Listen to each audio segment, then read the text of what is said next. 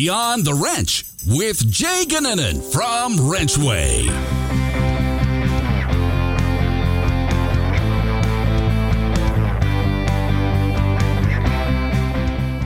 Welcome to Beyond the Wrench. My name is Jay Gannon, and I am your host.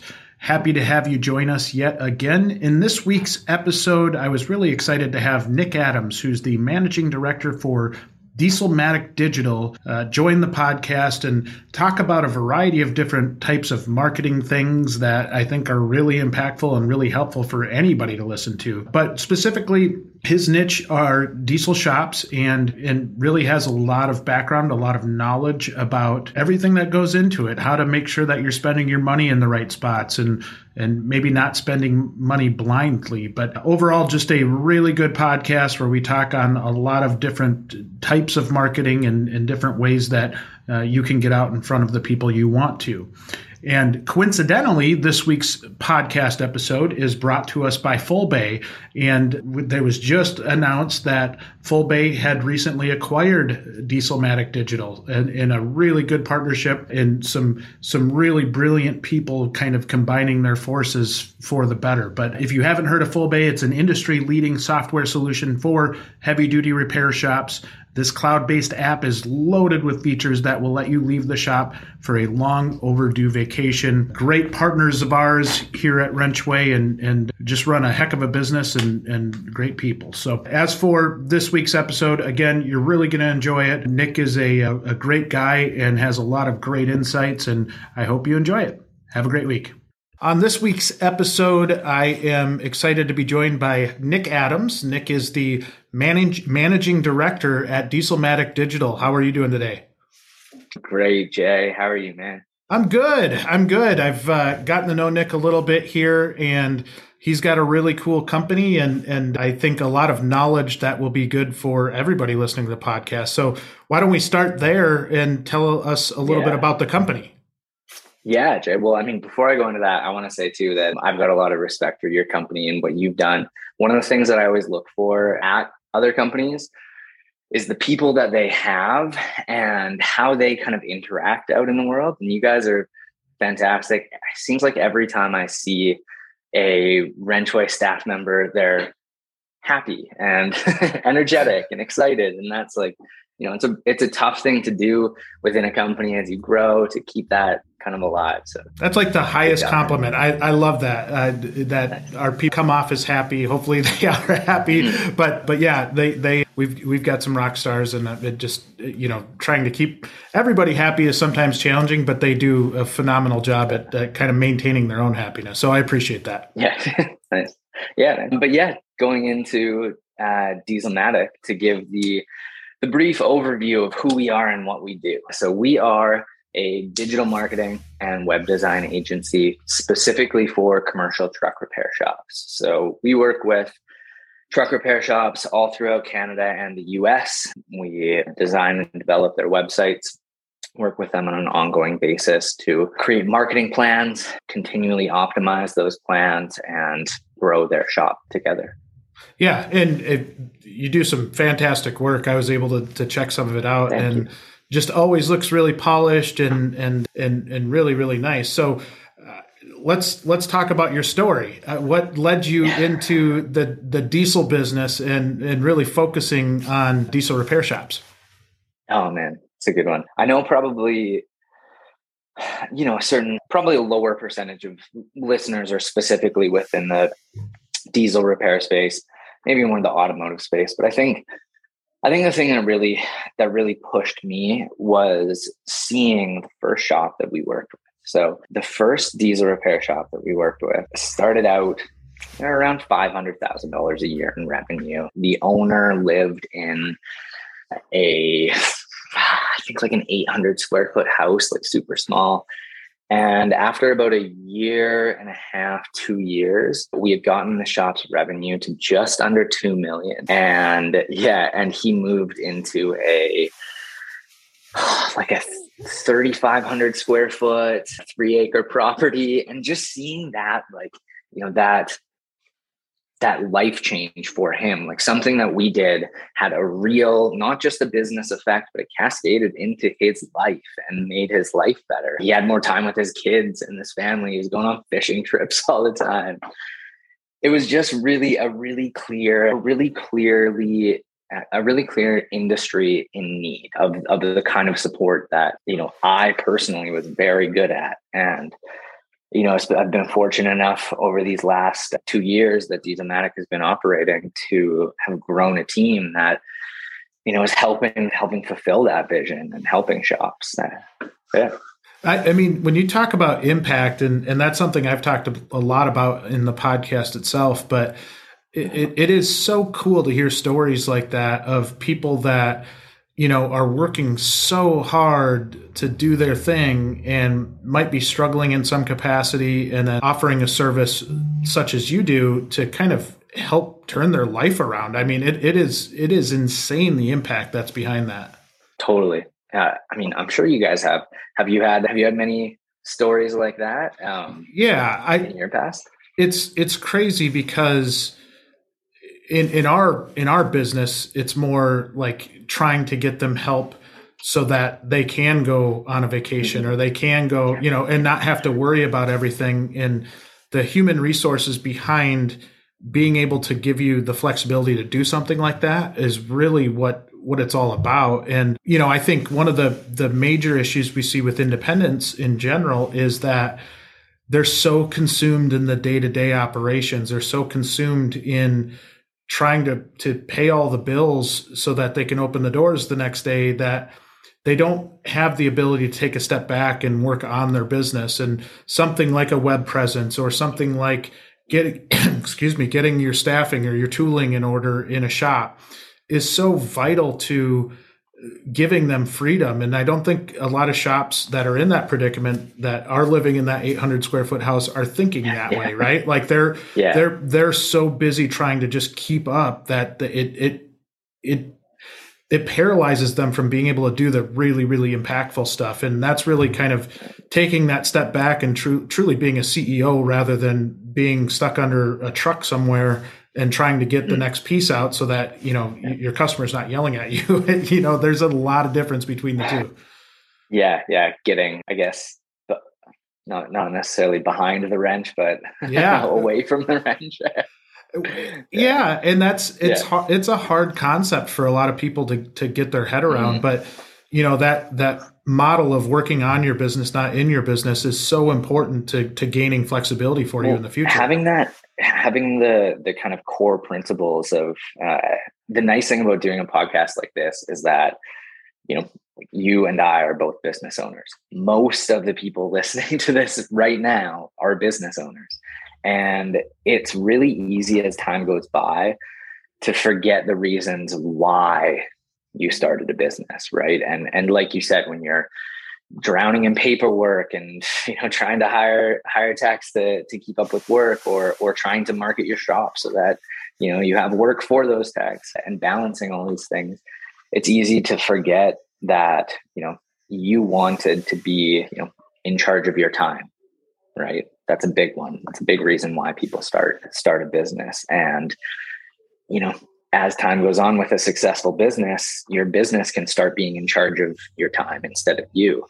And taking those risks, right? Those things where you're saying, investing in people, it's a scary thing to do and it's a difficult thing to do, but taking those steps of trying to trust people and build them and give them a good job, that they get to do work that they, love to do, that's challenging, that they can grow. They have, opportunities to, fun environment. The shop plays good music.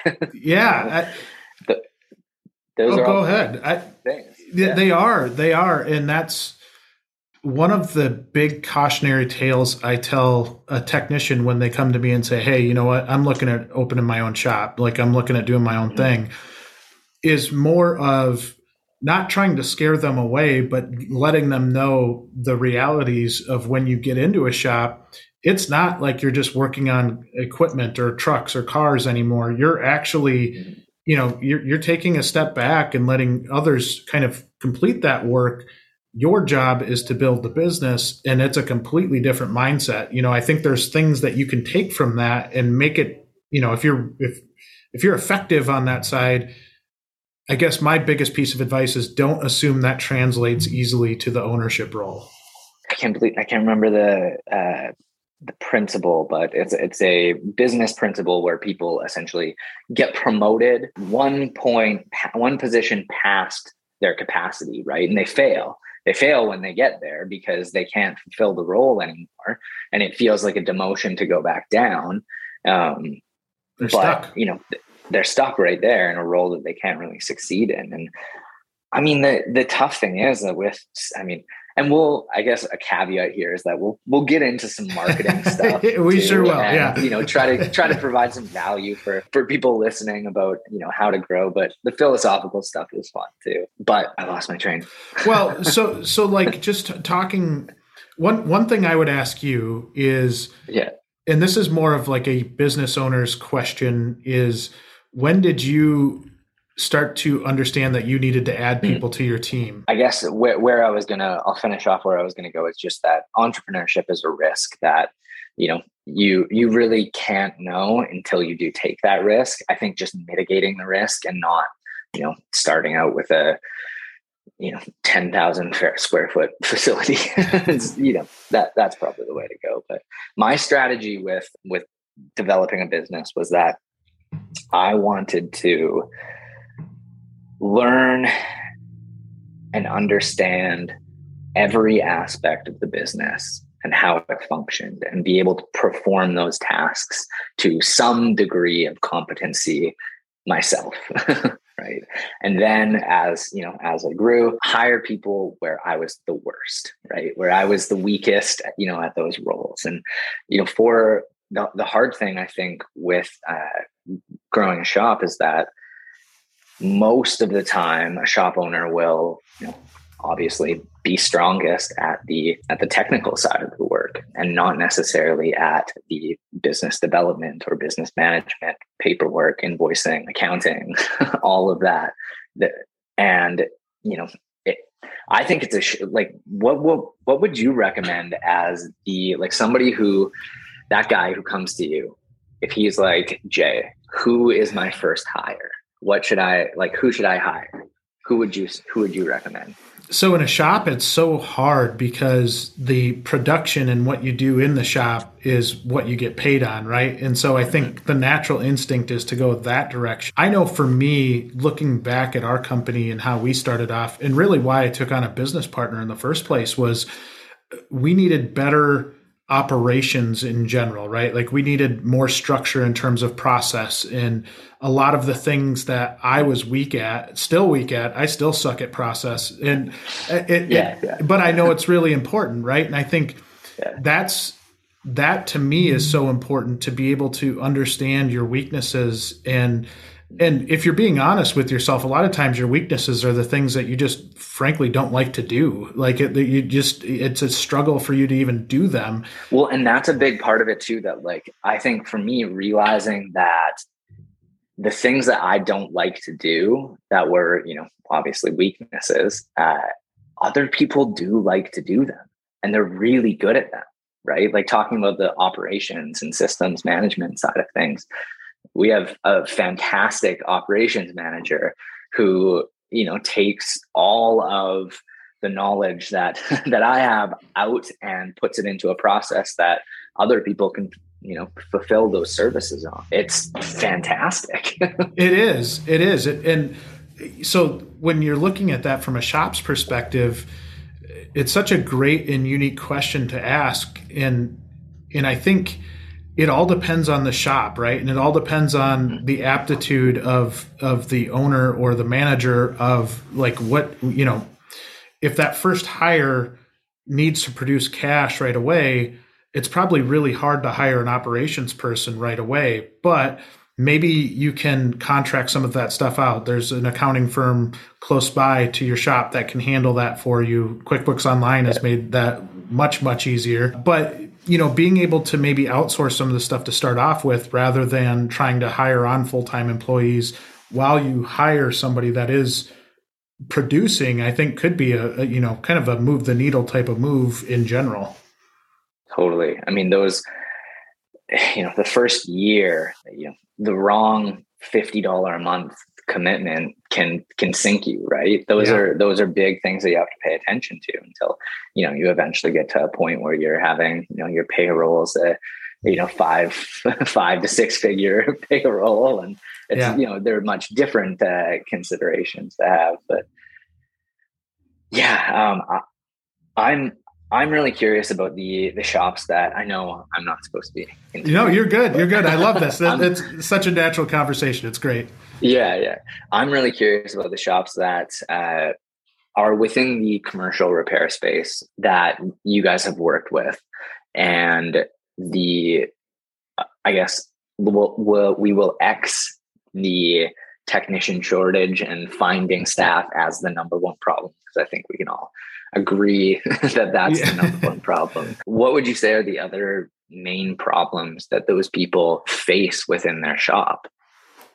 I think a lot of it's what we've talked about, right? Like, I think there's just general operational types of things. And the crazy part about diesel shops in general is the variance in how large they are, right? Like there's small mom and pops, there's gigantic companies, you have the fleet maintenance companies that are kind of, on the road all the time. Yeah. So I think there's so many different variations within this sector that make it unique that, I think each one battles their own thing. Sometimes it is operational, but there's other times where it could be, a marketing or a sales type of issue where you're not getting enough work in the door. And so I hate to be vague, but I also think it's so dependent on the type of shop that we're dealing with, right? Like if it is a mom and pop, their challenges might be different than what a big company has.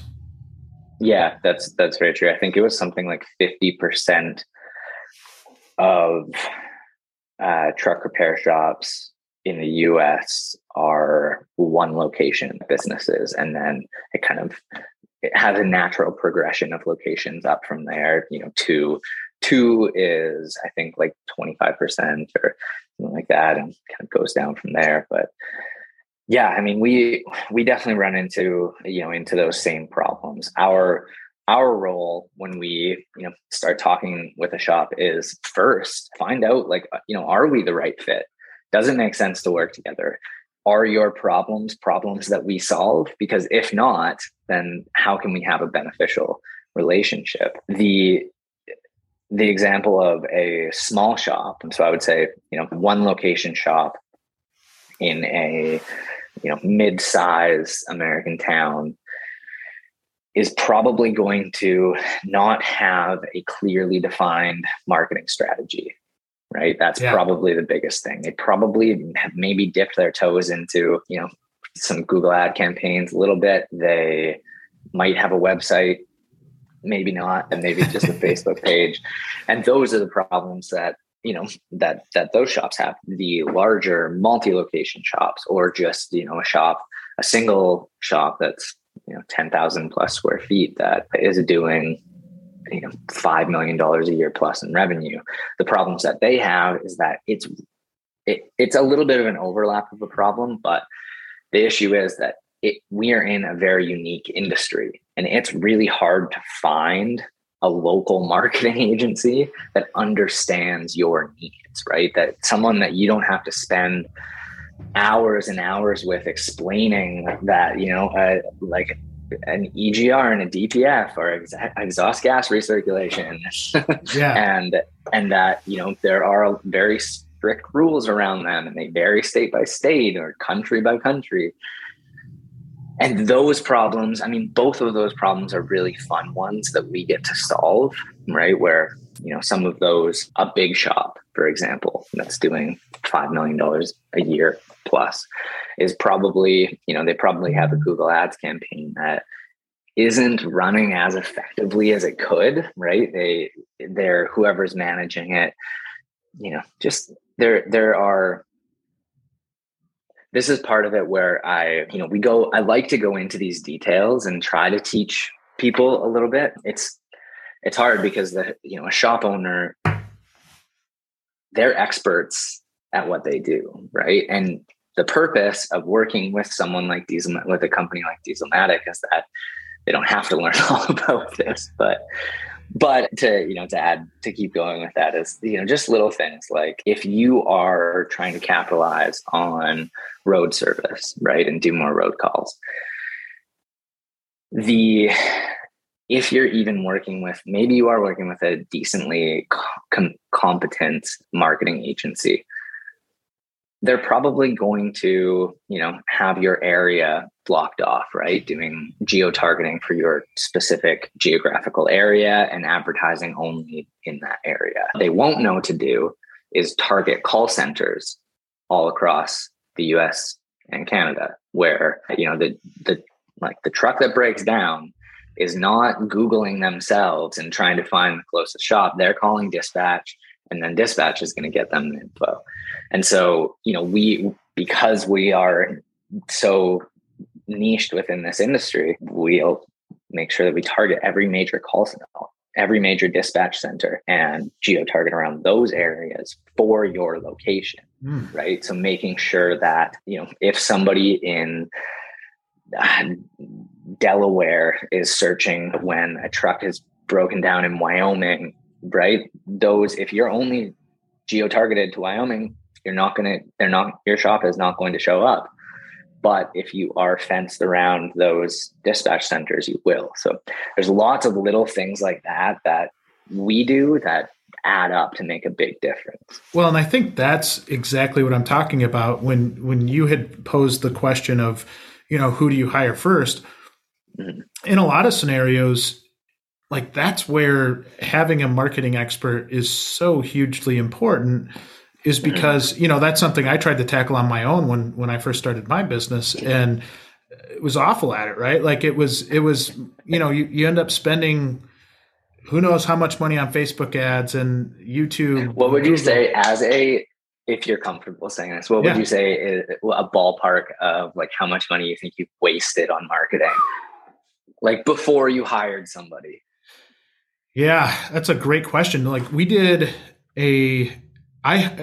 so it's almost twofold, right? Because I think I learned really early on that like I wasn't the guy to do it. And so we had hired outside marketing companies to do it. And even with that, I think, doing keyword research, we didn't have the tools in place in terms of actually writing content to those keywords until we had the research, and then we're trying to write content, but we really needed more in terms of content production to utilize those keywords. But we paid thousands of dollars for keyword research, right?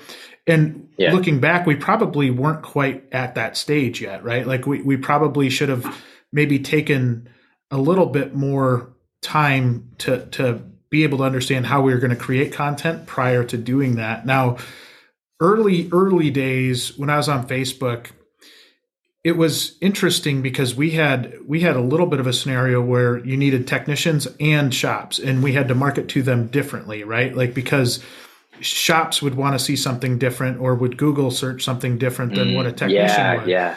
And so it was really, you're trying to figure out that is interesting. I never thought about that. How you have a B2B and a B2C customer base. That's I mean, we deal with that, but in a sense of like our customers are businesses, and our customers are businesses and customers and individual people. But that's tough. Yeah. Yeah. And that's where we, the whole Wrenchway concept really took hold, was because what we learned on the recruiting side was, okay, in order to adequately do this for a customer, you truly have to become like a full out marketing machine to get out in front of these people. And what we found was that if we can work with the clients and have them get their word out, it just worked better, because it wasn't, when we had Find a Wrench, it wasn't Find a Wrench saying, we at Find a Wrench have a client that's looking for technicians, and that didn't work as well as, X equipment company is hiring, So, and with Indeed's rules and everything like that, and ZipRecruiter and all the job boards, it was a challenge. So we used kind of all the principles that we had learned on that side and applied them on the technology side to be able to kind of help guide that process. But it is, I mean, looking back, and that's where I think I put myself in the seat of a shop where that's transitioned maybe a little bit to where it was always so customer focused on the shop side to being, you do need to market yourself to technicians because you've got work coming in the door, or if you don't have enough work coming in the door, that there's really great ways that you can get more work in the door. But at the end of the day, the technicians are the ones that are producing the output, and you need to be able to market to those people. And that was really kind of the evolution of Wrenchway, was trying to figure out how shops could do that in a more realistic sense. And that would be one thing, like going back, Nick, that I would ask when you're sitting down with a client up front, is it challenging for shops to understand what makes them unique, like different? Yeah, it's a good question. I think it is. I think one of the things that shops do to differentiate that is successful, and it's hard. I mean, I have this opinion because of the service that we provide, but the shops that I see succeed are the ones who invest into the image of their business, right? So if I can kind of tie this conversation back to the principles of why you start a business, why do you start a shop, right? Like you probably like what you do, right? Like you like fixing stuff, and you're probably pretty good at it. But having that long-term vision of what am I going to do in 20 years? Am I building this business towards something that I can sell for a retirement amount? Or, do I have to take the path of buying the building and having that be the asset, right? If you can take the route of building the business into something that can sell and operate without you, continue to grow without that is a huge asset that, if you get to that point where you are essentially an absentee owner, you're going to get a very good price for your business because somebody can come in and maybe identify some areas where they can improve it, whatever, that's up to them. But that's the goal that you're working towards. And what I see, the shops that I see, specifically the types of shop owners that we kind of flag and say, like, this is somebody that we want to work with, are the people who understand that they're building towards a business that can run autonomously, and that, the brand value that's associated with it and the marketing process and the sales process that brings the work into the shop is a piece that's missing in a lot of service businesses in general, not just within the commercial repair space. I mean, within the automotive repair space, within the home service space, wherever it is. Plumbing. Plumbing. Exactly. Yeah. That's interesting, and really, I think so important is to understand what your vision is and what you're trying to push toward. And I think in the diesel business there are a lot of people that desire to have a a true family type of business too, that maybe they want to pass it down to the next generation, or they want to do something. But understanding that up front is probably paramount to being able to successfully do whatever. Well, and just that, like, brand awareness within your area is really important. And I mean, we have the same struggle, right? We are, we're still a small business, and, we're growing pretty quickly, but I don't know, if I had to guess, I'd say maybe 5%, maybe 10% of the commercial repair industry knows who Dieselmatic is.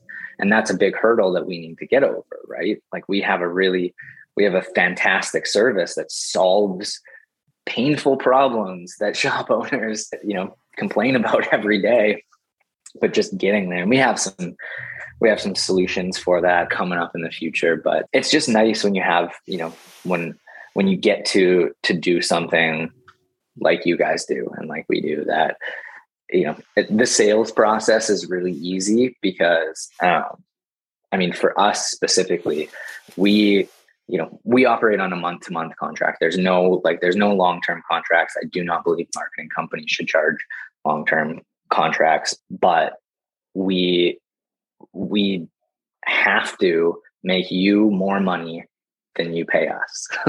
Right? To put it really simply. Yeah. And we're really transparent with that. We make sure we do monthly reporting that shows, you spent this much and you made this much. It's either red or it's green. If it's green, it's good. If it's red, it's bad. And we got work to do. Either we need to do better or you're going to fire us. Yeah. And I think it's interesting because similar to what we talked about earlier, you're going into each situation probably a little bit unique, right? Like every shop is, you could probably 80-20 it and see, that 20% of the problems or 20% of the shops have the same problems, or what. I said that wrong, but being able to say, okay, most shops are going to have these common issues and be able to attack those. But when you dive into it, are there common themes or common things you see when you first start off with the shop in terms of maybe what they're doing wrong or maybe even their approach to it? Really easy. Really simple things that anyone can fix right now. Your website, it probably isn't very good. So you can do little things like you probably have all of the types of services that you provide listed on your homepage as a single bullet point or something like that.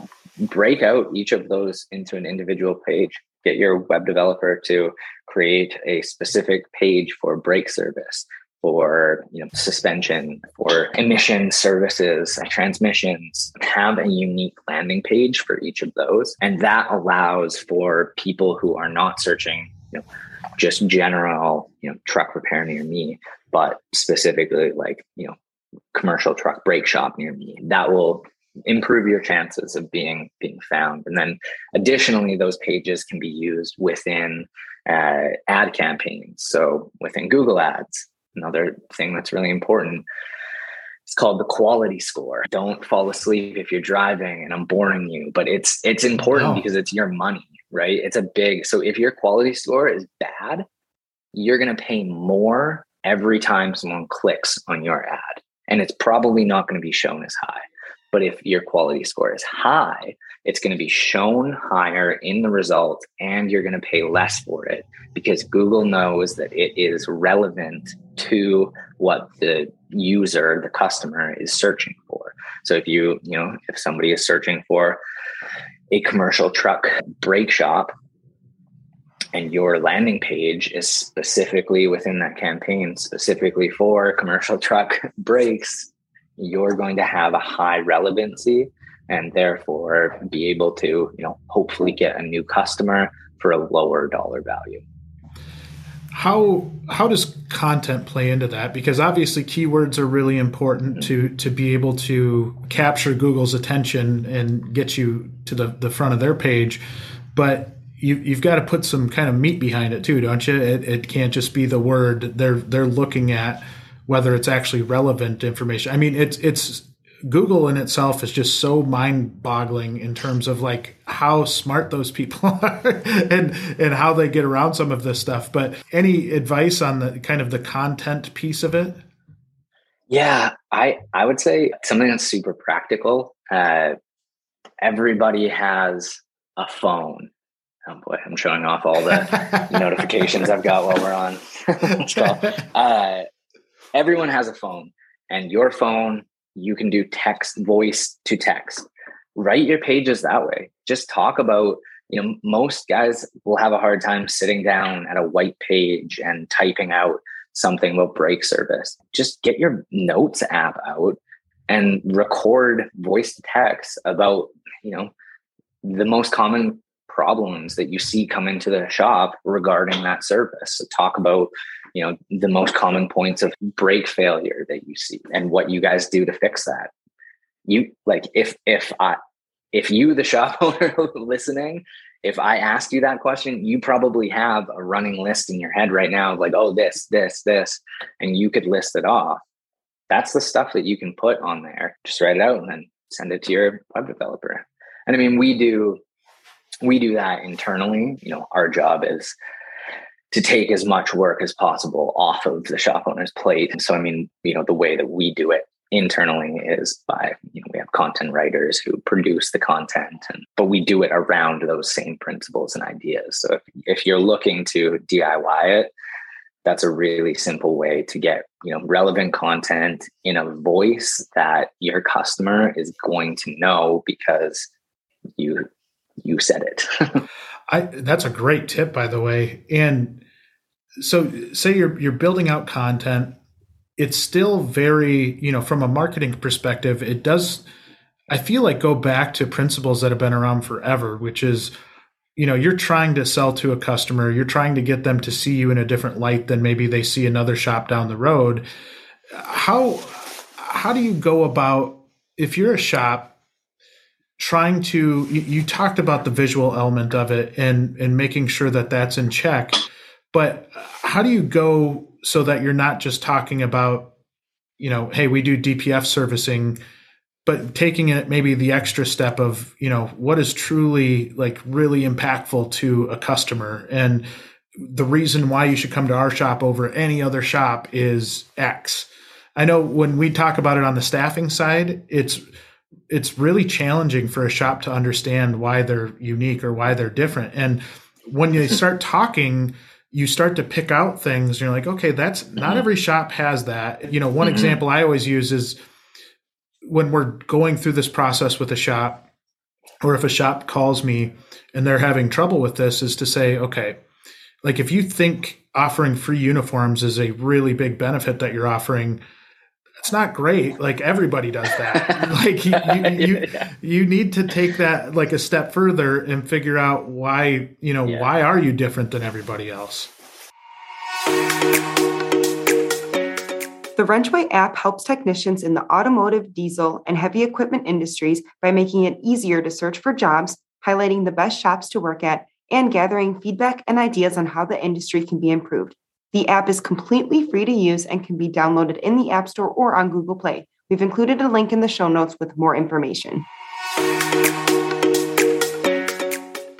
Having the foundational principles of how and why you operate your business are super, super important. Yeah. Investing in people is, you can listen to almost any successful entrepreneur till you're blue in the face and they will tell you to invest in people. Finding good people it's really hard to do, but I know for myself, it's been by far the most rewarding part of the entrepreneurial journey. And, making sure that, you have things in place like a benefits plan and healthcare, 401k matching, whatever it is that makes you competitive. And, the real part of it that I don't think gets talked about a lot is that you're a business owner and that money is coming out of profit, right? When you first do it, you're taking, this means that now this year I make less money, right? And that's the hard thing. I mean, there's a company based out of Seattle who cut their profit by like, I think it was $1 million or $2 million in order to give everyone of the company, I think they did a minimum base salary of $70,000 a year. Yep. Right. And it was a big hit for the first year. Their books didn't look great. But then in the coming years, they saw things like much higher retention. Employees weren't leaving as much. People started buying homes instead of just renting, and which meant that they could stay in the area and stay at work. People started having children, and that, they had where people were just single children families. They would have 2 or 3 little things like that then led to people feeling more satisfied with their work and their life and providing better results and better qualities. being able to deal with a disgruntled customer, if maybe one of your mechanics messed up and you've got an angry customer, that guy's going to be a lot more likely to keep a cool head and be able to troubleshoot the problem if he doesn't also have the stresses of, am I going to make my mortgage or rent, or I've got a doctor's appointment coming up and I don't know how to pay for it. All those things make a big difference, and it's something that you just have to take the leap and do it. Well, and that guy did it better than anybody else because he turned that into their marketing story, right? Like that was Oh, absolutely. I love that you know it too. Yes, he's everywhere. I mean, you'll see it shared on LinkedIn, you'll see it shared on Twitter, on Facebook. Yeah. It's everywhere. And it's not just him sharing it, right? Like he's got everybody. I wonder if they took that money out of their marketing budget and they're just like, we'll give it to our employees and then everyone will talk about it. Well, it's funny. There's a local company to us in Wisconsin here, and they're called Vortex Optics. And so they're like scopes for guns. And I was in a class with them, and it was something like the next generation, whatever. And we had a similar accountant to the company that I was working at. And one of the really cool parts about their story, I sat down, I had no idea who they are. I'm not a hunter, which I didn't know anything, but he talked about how they manufactured scopes. And so I started learning more about it. But what he told me in the story was that they were fighting their customers with warranty repairs. So like there would be instances where a bear would come eat somebody's scope and try to get warranty on it. And then the customers would, they're arguing back and forth with their customers. So what they did was they took their marketing budget and basically put it into warranty everything. And so every time somebody does something like this, and he's sharing this with me, I'm like, this is brilliant. But if that bear ate the scope, or if something got, they dropped it off of the top of a building or something like that, they actually had their customers start sending pictures in of how they destroyed the scopes. They would warranty it. Yeah, they warranted anything. And so wow, they grew so fast, and they built just a gigantic, beautiful building just down the road from us here. And it's such a cool story in that he viewed it as, rather than fighting against our customers, we're just going to warranty everything and tell the stories about it. And that's going to be our marketing. And I'm like, that is brilliant. It's a tough, putting your customers first is a really hard thing to do. And to follow, some companies have followed it through to the detriment of others, right? Amazon is probably the best example of a company that, they to a fault put customers first. They want people to have the cheapest option possible across the board, which is great for you and I and everyone buying on Amazon. It's not so great for the people who, have to fulfill those services in a warehouse.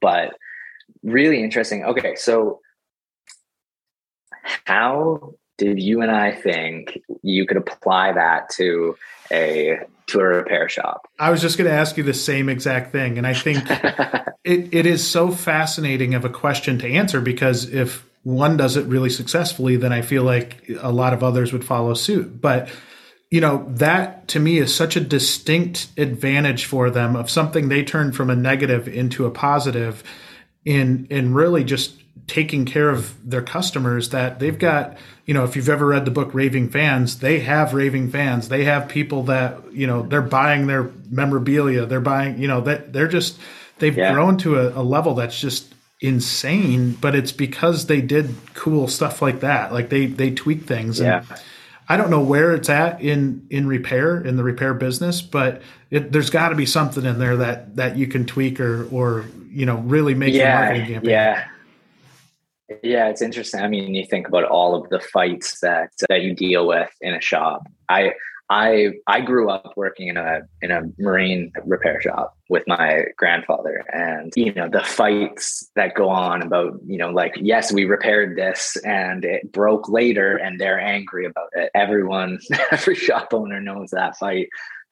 I don't know that you could necessarily apply that same principle and warranty everything. You'd probably go broke. But yeah, but I think there are things where you can put your customer first. So for example, like PM service reminders, right? So we do things like we have a bunch of API integrations developed with different shop software, but we will essentially provide an API integration that pulls the data from your shop software, and we will build marketing campaigns around that. So, let's say somebody brings in their Freightliner for service and they are due again in 20,000 miles, which is, roughly equivalent to however many months. They will automatically go into a campaign that then drips it to them and sends them a reminder at that time, right? Nothing that's like we don't like to be annoying with marketing. I hate annoying marketing. It's good to be helpful, right? Just something like,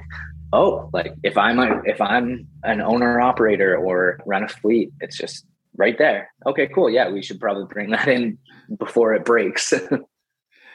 Yeah, and I think right there you hit on a point that is really important. And I think this is in general marketing through a website or whatever, but bringing value without asking for money in those scenarios, being able to, I look at opportunities for content, and there's a lot of people that do a really good job of it out on YouTube, through their web pages, and being able to show how to check your oil, or, how to, like really simple things that you might take for granted, but could offer a really great resource to somebody.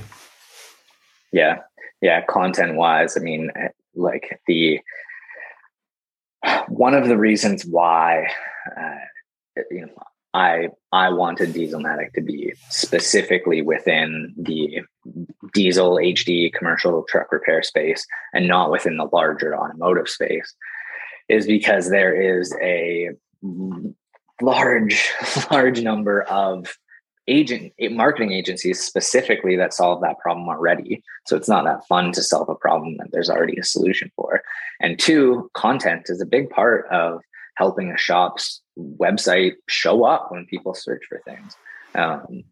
There is a gap within our market of a lot of content that needs to be filled, specifically towards, the intricacies of rebuilding a Cummins ISX, right? That's a very specific project that there is not a lot of info about. And if you actually search Cummins ISX common problems, you'll see a couple of Dieselmatic clients show up as the number one spot, because those were, articles that there was a gap for and a need for. And, you add value like that, and sure, it's going to show, if you're sitting there saying like, that's an informational keyword that isn't going to drive a transaction. Informational keywords like that will help support transactional keywords like truck repair shop near me. It will improve the credibility and overall authority of your website, which means eventually, you'll show up higher for those types of services and searches. And I guess that's probably a few of the ways that you can actually put customers first. But yeah, I think wrapping I know we're probably getting close to the end where we need to have, but wrapping that back into what we were talking about earlier with investing in people. One of the things that I saw within the market was the expense that shops had to take in order to have a marketing person. It is high. It's really high. And it's a big risk, because the person that you hire may or may not have the particular skill set that's necessary to grow a shop. And if they do have it, they then still might have an issue with learning about the commercial truck repair space. And those are two big risks that shop owners have to take. So, I mean, that's why we can, if anyone's interested, you can schedule on our website, but we're a fraction of the cost of hiring a full-time employee with, I think, better results. Yeah. And I think you hit on something that is nerve-wracking for a shop, which is, say you hire a marketing person on, or even a marketing firm, maybe not knowing what questions to even ask, right? Like, how do you know it's working? How do you know, that the money that I'm spending is going to something that's productive? And if you hire somebody directly onto your staff, you run into that issue because they're part of your staff. You're trying to hold them accountable. But if you don't even know what to hold them accountable to, it probably just goes back to like, okay, we're looking at our Google search results, or, it's easy to go high level, but when you have to dive deeper into it, that's when you can uncover some stuff that maybe exposes a lack of knowledge or, something like that. So any advice in terms of what questions to ask, or, like if you're talking to a marketing firm or potentially hiring a marketing person onto your staff? Yeah. I mean, I think some of the things that we've talked about already, I'll recap here. So if you want to cut this part and save it, your website and the amount of pages and the content that's on those pages, how are they going to build those? How do you think our website, our sitemap should look, right? Like, that's something I'm always very careful about doing unpaid work, right? But you shouldn't have a problem with getting a marketing agency or hiring a marketing person and asking them to just pencil and paper write out a sitemap for you of what your site should look like.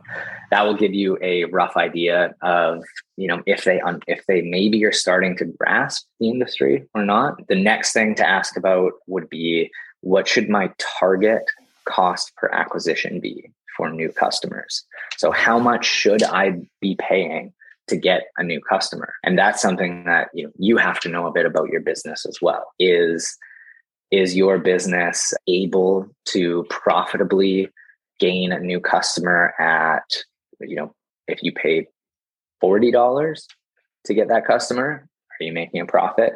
If you pay $300 to get that customer, are you making a profit?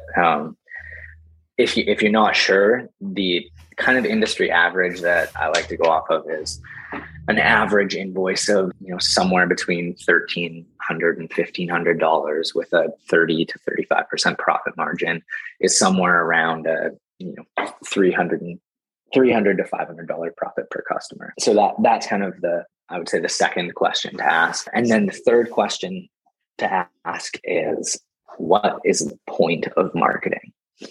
That's great. And those broad questions, you can ask these small technical questions to get those ideas of, do they understand our industry? Do they understand how to, help us grow our shop? The broad question is good because I'll tell you the ideal answer that you want to hear from that. I do. I was going to ask that.